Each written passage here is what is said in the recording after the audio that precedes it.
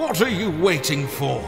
Join us on our journey and let's go on an adventure together.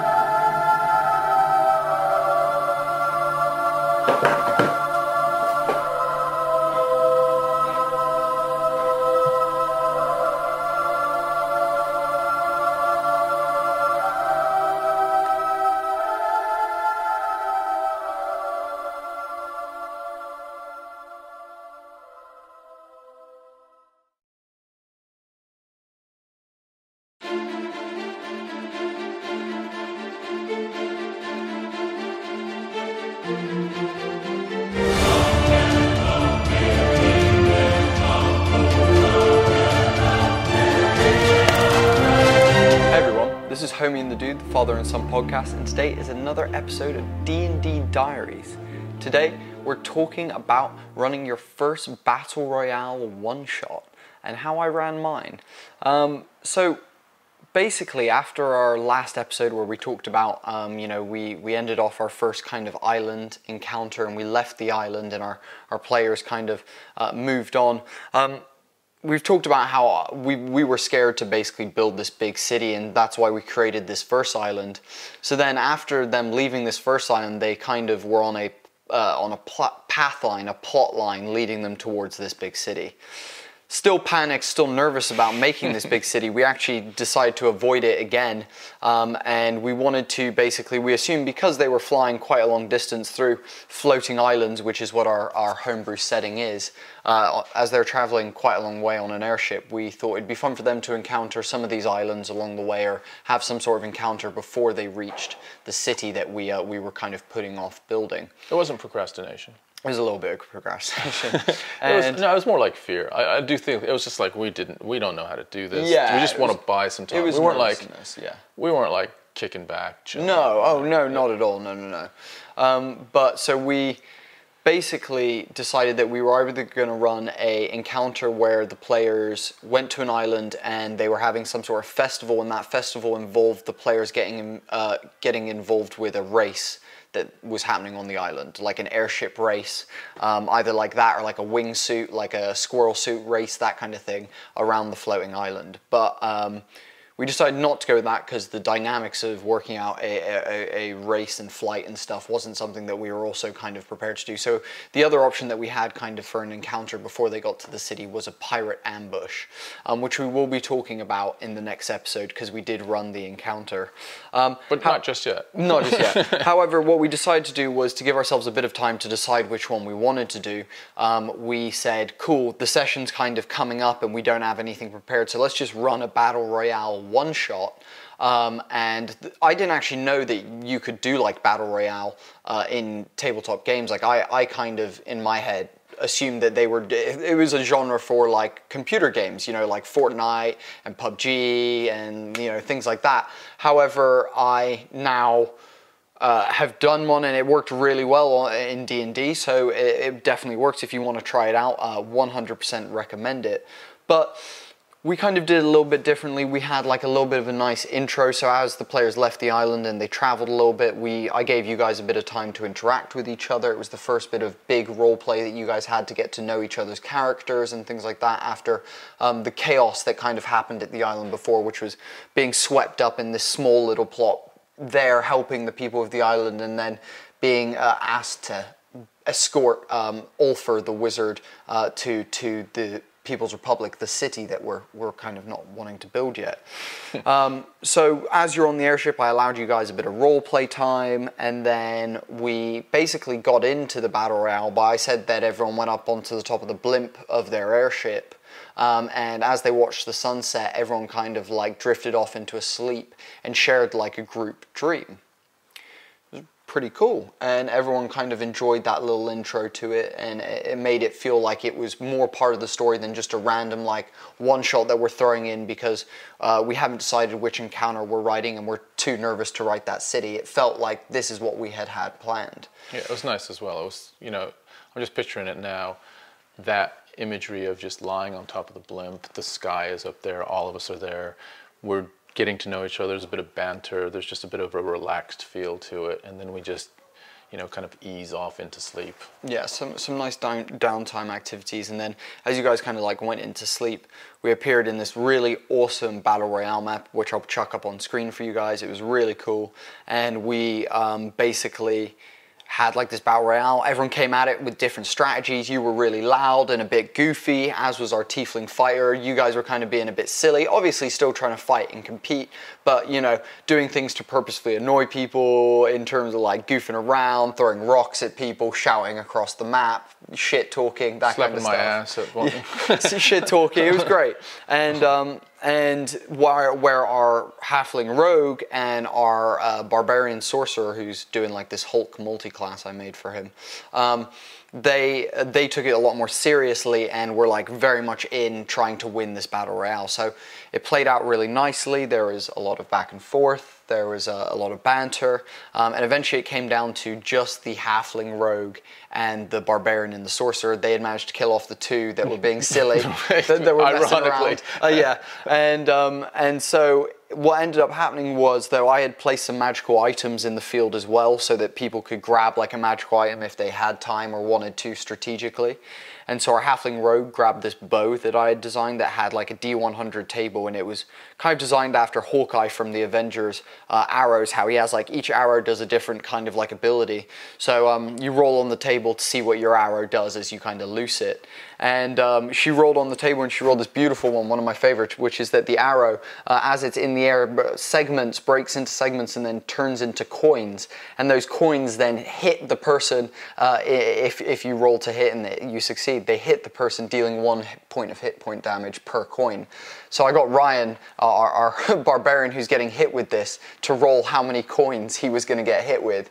And he rolled 30. So he took 30 points of damage and died from a barrage of coins to the face, which was a pretty funny ending to it all, and it went good. I would love to say he took it like a champion, but he was so bitter. He was so salty. He was so salty. But it was really good because everyone had a great laugh. We all had a lot of fun. And then I basically ended it by everyone like waking back up, and the bit that I really want to talk about is kind of going that extra mile. Something that I learned from this battle royale was that going the extra mile really makes a difference with your players. And what I mean by that is, if you have a spare 5 minutes to do something, or you're like, oh, I could do the simplified version of this, or I could add just that little bit of extra oomph, add that little bit of extra oomph. It's worth it in the long run. And the way that I did that for this was basically I spent a bit of time in Photoshop creating photographs. Photographs don't exist in our setting, so these are super rare items, but I created some photographs of people that meant a lot to these characters. So I had Tom's family. I had his wife and children who had passed away. I had Tracy's husband, the halfling rogue's husband. I had our barbarian. I had his best friend who is in prison. Yeah. We had like a bunch of these. I photoshopped a bunch of these photos together, and whoever the winner was going to get a photograph. And so the halfling rogue won. So I gave her her photograph, and it was of her husband. This meant a lot to her character, and not only that, but she also, as a player, really enjoyed it as well, because she had something physical to hold, something to have, and it meant that it just made the game a little bit more immersive. Since then, we've carried that on. We've done a skeleton key puzzle that we actually made physical, with like some like keys that you could slot through this like cardboard slot, and I would like grab them to simulate the lock not working, or let it twist in the lock if it was working. We'll show you that stuff when we get to it in the next couple of episodes. But doing that, we've continued that on, and we've given people visas when they've now arrived at the city that we were talking about that we didn't create at this point. We've now created it, and visas are something that happens in the city, so we gave a physical visa to every player. And again, just adding that little bit of extra oomph gave the players that little bit of extra immersion. It means you guys are a little bit more invested. Someone can, interact with something and hold something in their hands. It allows you guys to just, I guess, get into it a little bit more and enjoy the moment a little bit more as well. So with the intro and the outro to the Battle Royale, it felt more like a normal session as opposed to just a random Battle Royale one-shot. Well, yeah, and the outro was really nice as well. There was a nice touch in that the photograph that you created that was presented to the halfling, she woke up with the next morning on top of the blimp. So there was this question of like, did we actually have the Battle Royale or didn't we? There was there was that Inception sort of feel to it, a dream within a dream type thing, and that was a really nice touch, which then she now still has that photo on her inventory as a character. In her inventory, yeah. So that's really cool.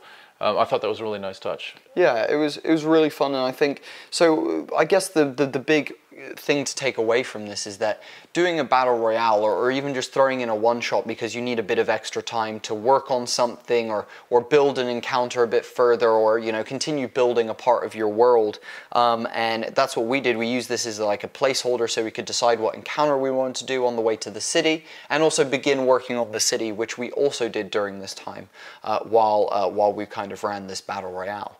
And you can set it up in different ways, right? We just set ours up through a dream, sort of a collective dream that everyone then appeared in the Battle Royale. But I guess there's different ways to... There's loads of different ways to... And not to mention, it doesn't have to be a Battle Royale. You could do...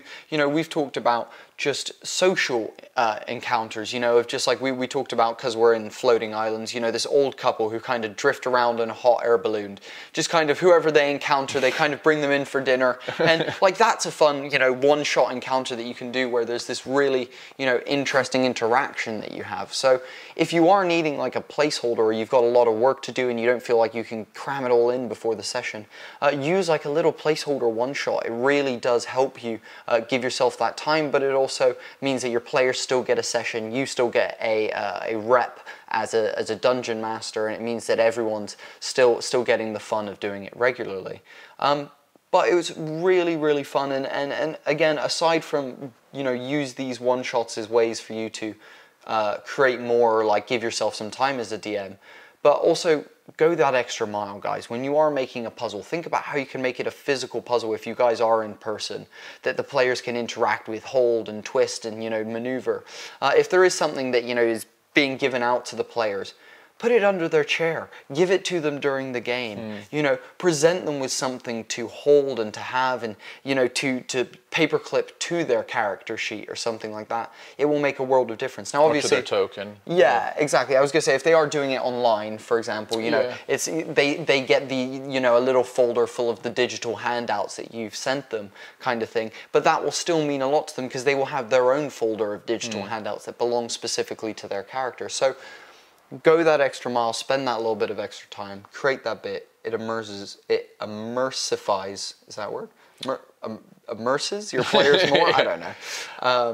There's another point that I think is valuable, which we didn't really think about. We put it in there from our perspective. It was really helpful to us to just buy the time so that we could continue on with our developing the city. the byproduct of it was the actual players really benefited from, you know, having another situation, another environment to interact with, to battle against. A combat-heavy situation where you're not fighting NPCs, but you're fighting players that are strategizing against you and know you because you guys have worked together and stuff. So you're trying to play to each other's faults and each other's like weaknesses and stuff like that, you know, as opposed to an enemy who you never met before, you may have just rocked up upon, you know, and you don't know much about.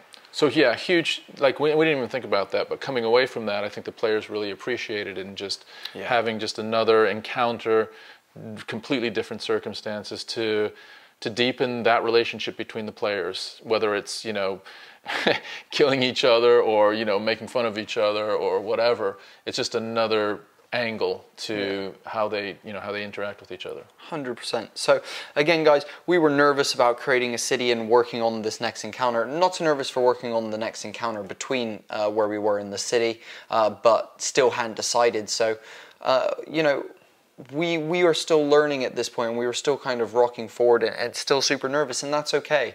We were still kind of finding our feet. We're a lot more confident with our creation now, and like we've built the city and it's flourishing and is amazing, and we look forward to telling you about it in future episodes. But next episode, we talk about the pirate ambush from the dreaded Pirate King Zodiac. And it was a really awesome session, and I'm really excited to tell you all about our pirate ambush that we ran for the players in the next episode. We hope this episode about running your own battle royale helped you out and gave you some ideas. Guys, thank you so much for watching D&D Diaries. This has been Homie and the Dude, the Father and Son podcast and gaming network. Thank you so much. Thanks, guys. We're chugging through. We're loving doing this stuff for you guys. If you want to support us, if you want to make sure that we can keep getting, you know, better quality set, better quality lights, make the filming better. Bigger batteries for the camera. Bigger batteries for the camera. Yes! You know, all that kind of stuff. You can do that by just liking, following the page, and subscribing to the YouTube channel. That is what really makes a difference to us.